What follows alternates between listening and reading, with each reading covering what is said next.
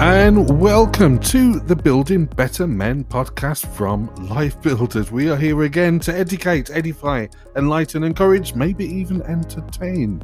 Ultimately, we are here to encourage you to form and forge a closer relationship with Jesus. We can guarantee you, if you can change your approach to a more positive outlook, your faith, a more positive outlook in terms of your relationship with Jesus, He will transform your life for the better.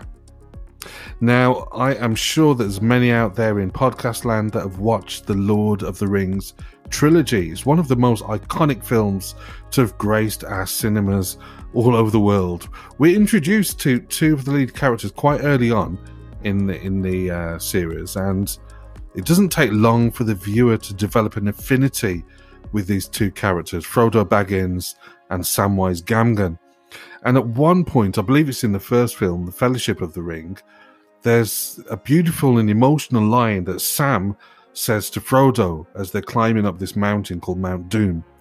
Now, for, I guess, just a little bit of background for those that probably aren't familiar with the film, the crux of certainly the first film is that Frodo needs to carry this ring and he needs to dispose of it at a particular location, a specific location, and only he can carry the ring. Nobody else can carry it. Now, partway through the journey, Frodo's clearly suffering from the weight of the ring, not so much in its physical weight, but the emotion and responsibility that comes with it. And he's physically unable to climb any further. Now, Samuel, his friend, he can't lift the burden of the ring from Frodo because he's not allowed to carry it. Frodo's the only one really that, if you like, is pure enough to be able to carry this ring. But Samuel gathers as much strength as he is able to, and he picks up Frodo and carries him up the mountain instead. And it's preceded by these words, this particular line. He says, "I can't carry it for you, but I can carry you. I can't carry it for you, but I can carry you." This is not so much showing how physically strong Samuel is, but this really shows, more importantly, the strength of his loyalty. It's an extremely heroic moment in the film, and it's one that exemplifies brotherhood, and fans of the series will remember this part of the film quite vividly. Brotherhood is probably one of the least talked about disciplines in church circles. It's probably overlooked by many churches, and I wouldn't be surprised if it's often not even recognized as a spiritual discipline. We often hear the phrase, "men don't talk." But if we really unpack that phrase, it's not really true. It may be true to an extent, but it's not really true. Men will talk. Men do talk. However, when it comes to the stuff that probably impacts us the most, then maybe not. But if you get a group of guys together who are sports enthusiasts, you will struggle to get a word in edgeways. There's banter, there's counter banter, there's a real buzz of in-depth, light-hearted, but meaningful, real conversational interaction. And I could say the same about music, science, faith, history. If there's a common ground of authentic interest, men will talk. But as I said, when it comes to those things that impact us the most, if you're talking about relationships, finance, sex and sexuality, mental health, employment, unemployment, many men feel unable to develop in those settings a meaningful connection with other men. And even if we do, we sometimes lack the spiritual component that ideally could undergird those type of relationships. As men, we prefer to do life alone, go solo. We kind of go to this kind of default position. And there's a lot of different reasons why this may happen, but at its most basic level, these could be distilled down to 4 reasons. Number 1, our time is valuable. Maybe we find things that we deem as more important to fill our time with rather than trying to build a relationship, an accountable relationship with other men. Number 2, Relationships take work, they take effort. Maybe we just don't feel that we've got the energy to do it. Number 3, chemistry is challenging and autonomy is easier. It's a lot easier to have a relationship that is not really deep. It's kind of surface based, and we don't have to worry too much about getting into nitty-gritty stuff.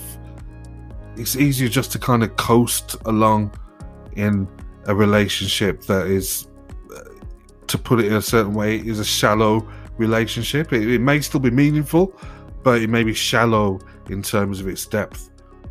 And number 4, according to a guy called Vince Miller, this is probably the biggest reason that men don't establish spiritual connections with other men. And that is because we've never experienced that kind of connection ourselves. We've never experienced that connection before. And having never had a spiritual friendship, accountable relationship with another man before, we don't know how to do it, we don't know how to develop it. And because of this, we've never experienced the benefits of that type of relationship. And all of this leads many men to revert back to this default mode of maintaining superficial male relationships that often focus on trivial matters. We just press the easy button. It's easier just to coast along, cruise control, you know? In Psalm 141, verse 3, 4, and 5, David kind of encapsulates the importance, if you like, of accountability partners. And let's just read a little bit from that particular portion of scripture. I'm reading from the New International Version. I know it's not everybody's cup of tea, but in this particular portion of scripture, I think it lays it out quite nicely. Psalm 141, starting from verse 3 through to verse 5. Set a guard over my mouth, Lord. Keep watch over the door of my lips. Do not let my heart be drawn to what is evil, so that I take part in wicked deeds, along with those who are evildoers. Do not let me eat their delicacies. Let a righteous man strike me. That is a kindness. Let him rebuke me. That is oil on my head. My head will not refuse it, for my prayer will still be against the deeds of evildoers. Amen. So, what does this mean? I mean, David's here talking about let a righteous man strike me, and that's kindness. Now, very poetic here. What he's saying is, God, put people in my life that will be real with me, that will tell me when I'm out of line. And if it hurts me, if it hurts my feelings, and it feels like a slap in the face, that's actually being kind, because they're trying to keep me on track. God, let them rebuke me. Bring people in my life that will see where I've messed up and where I'm messing up, and tell me to fix up, because that is like oil on my head. I'm not going to refuse that kind of interaction with somebody. That's good for me. It's like oil on my head. Now, what is this oil on my head business all about? If we go back to the time when this was written, many people travel days. If they're journeying somewhere, it would take days to get particular places. And it was not uncommon when you stopped at somewhere, maybe a friend or maybe even a stranger's house for some rest. It was not an uncommon thing for them to extend to you the courtesy of washing and anointing your head. You know, all the dust and everything that's kind of got all over your face and head during that travel, they're going to help clean you up, get the servants to wash your feet.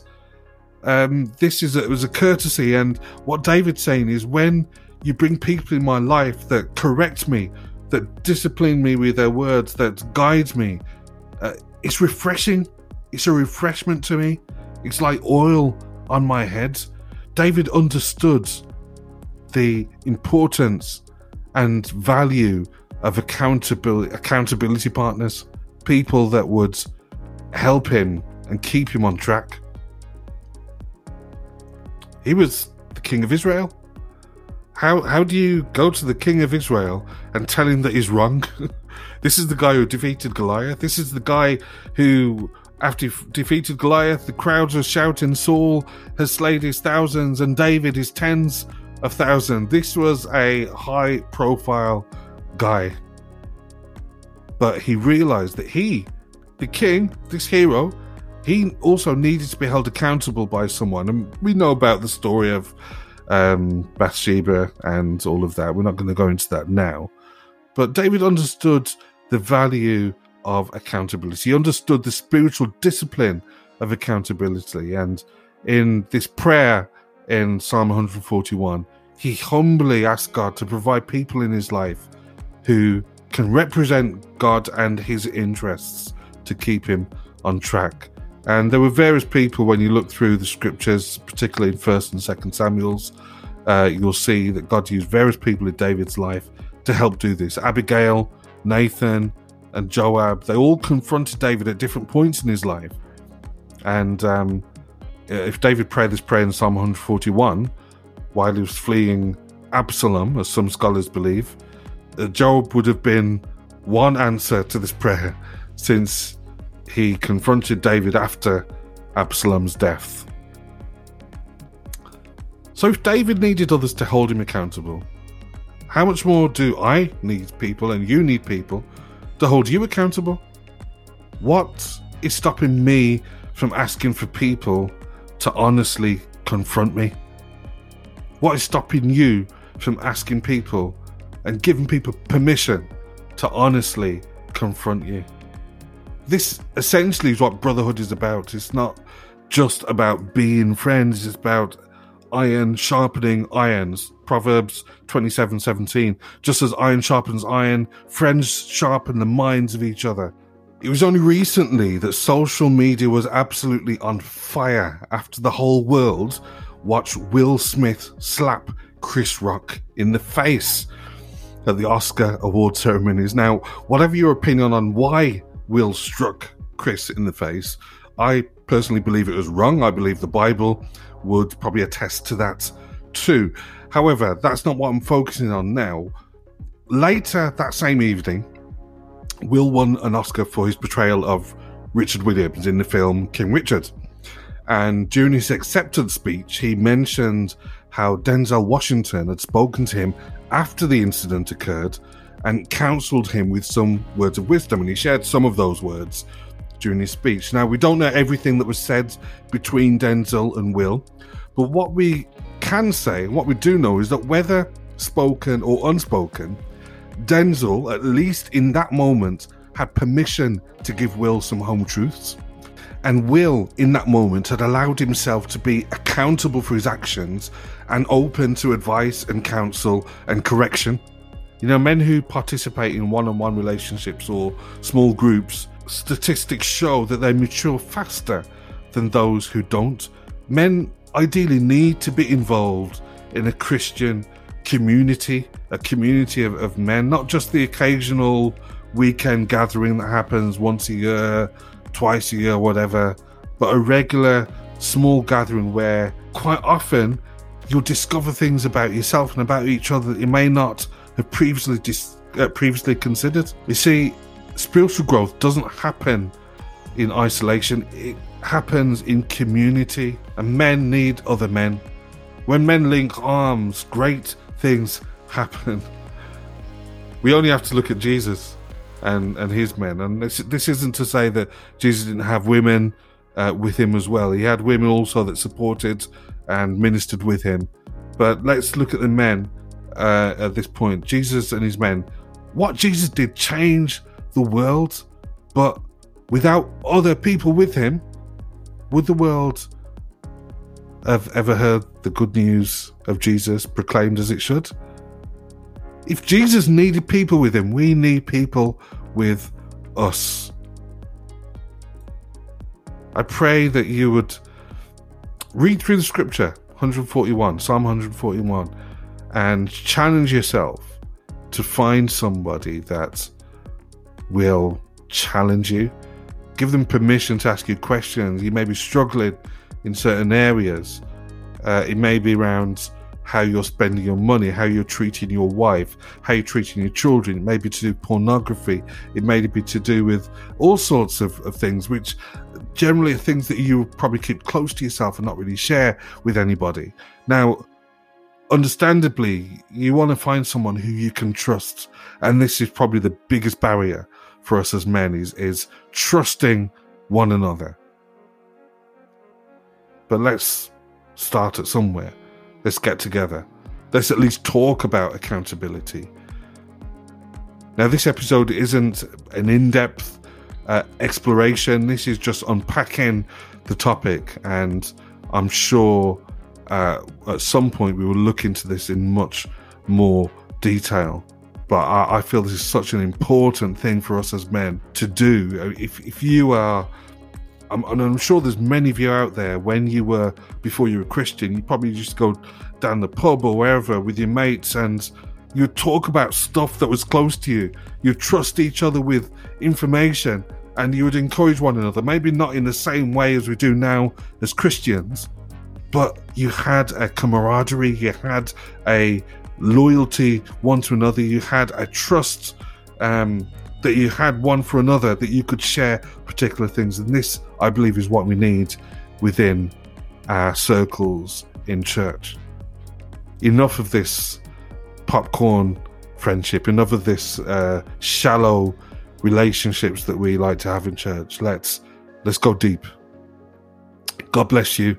And while we're on the topic of men getting together, let me remind you of our National Men's Gathering, which takes place the 10th to the 12th of June. This promises to be a brilliant weekend.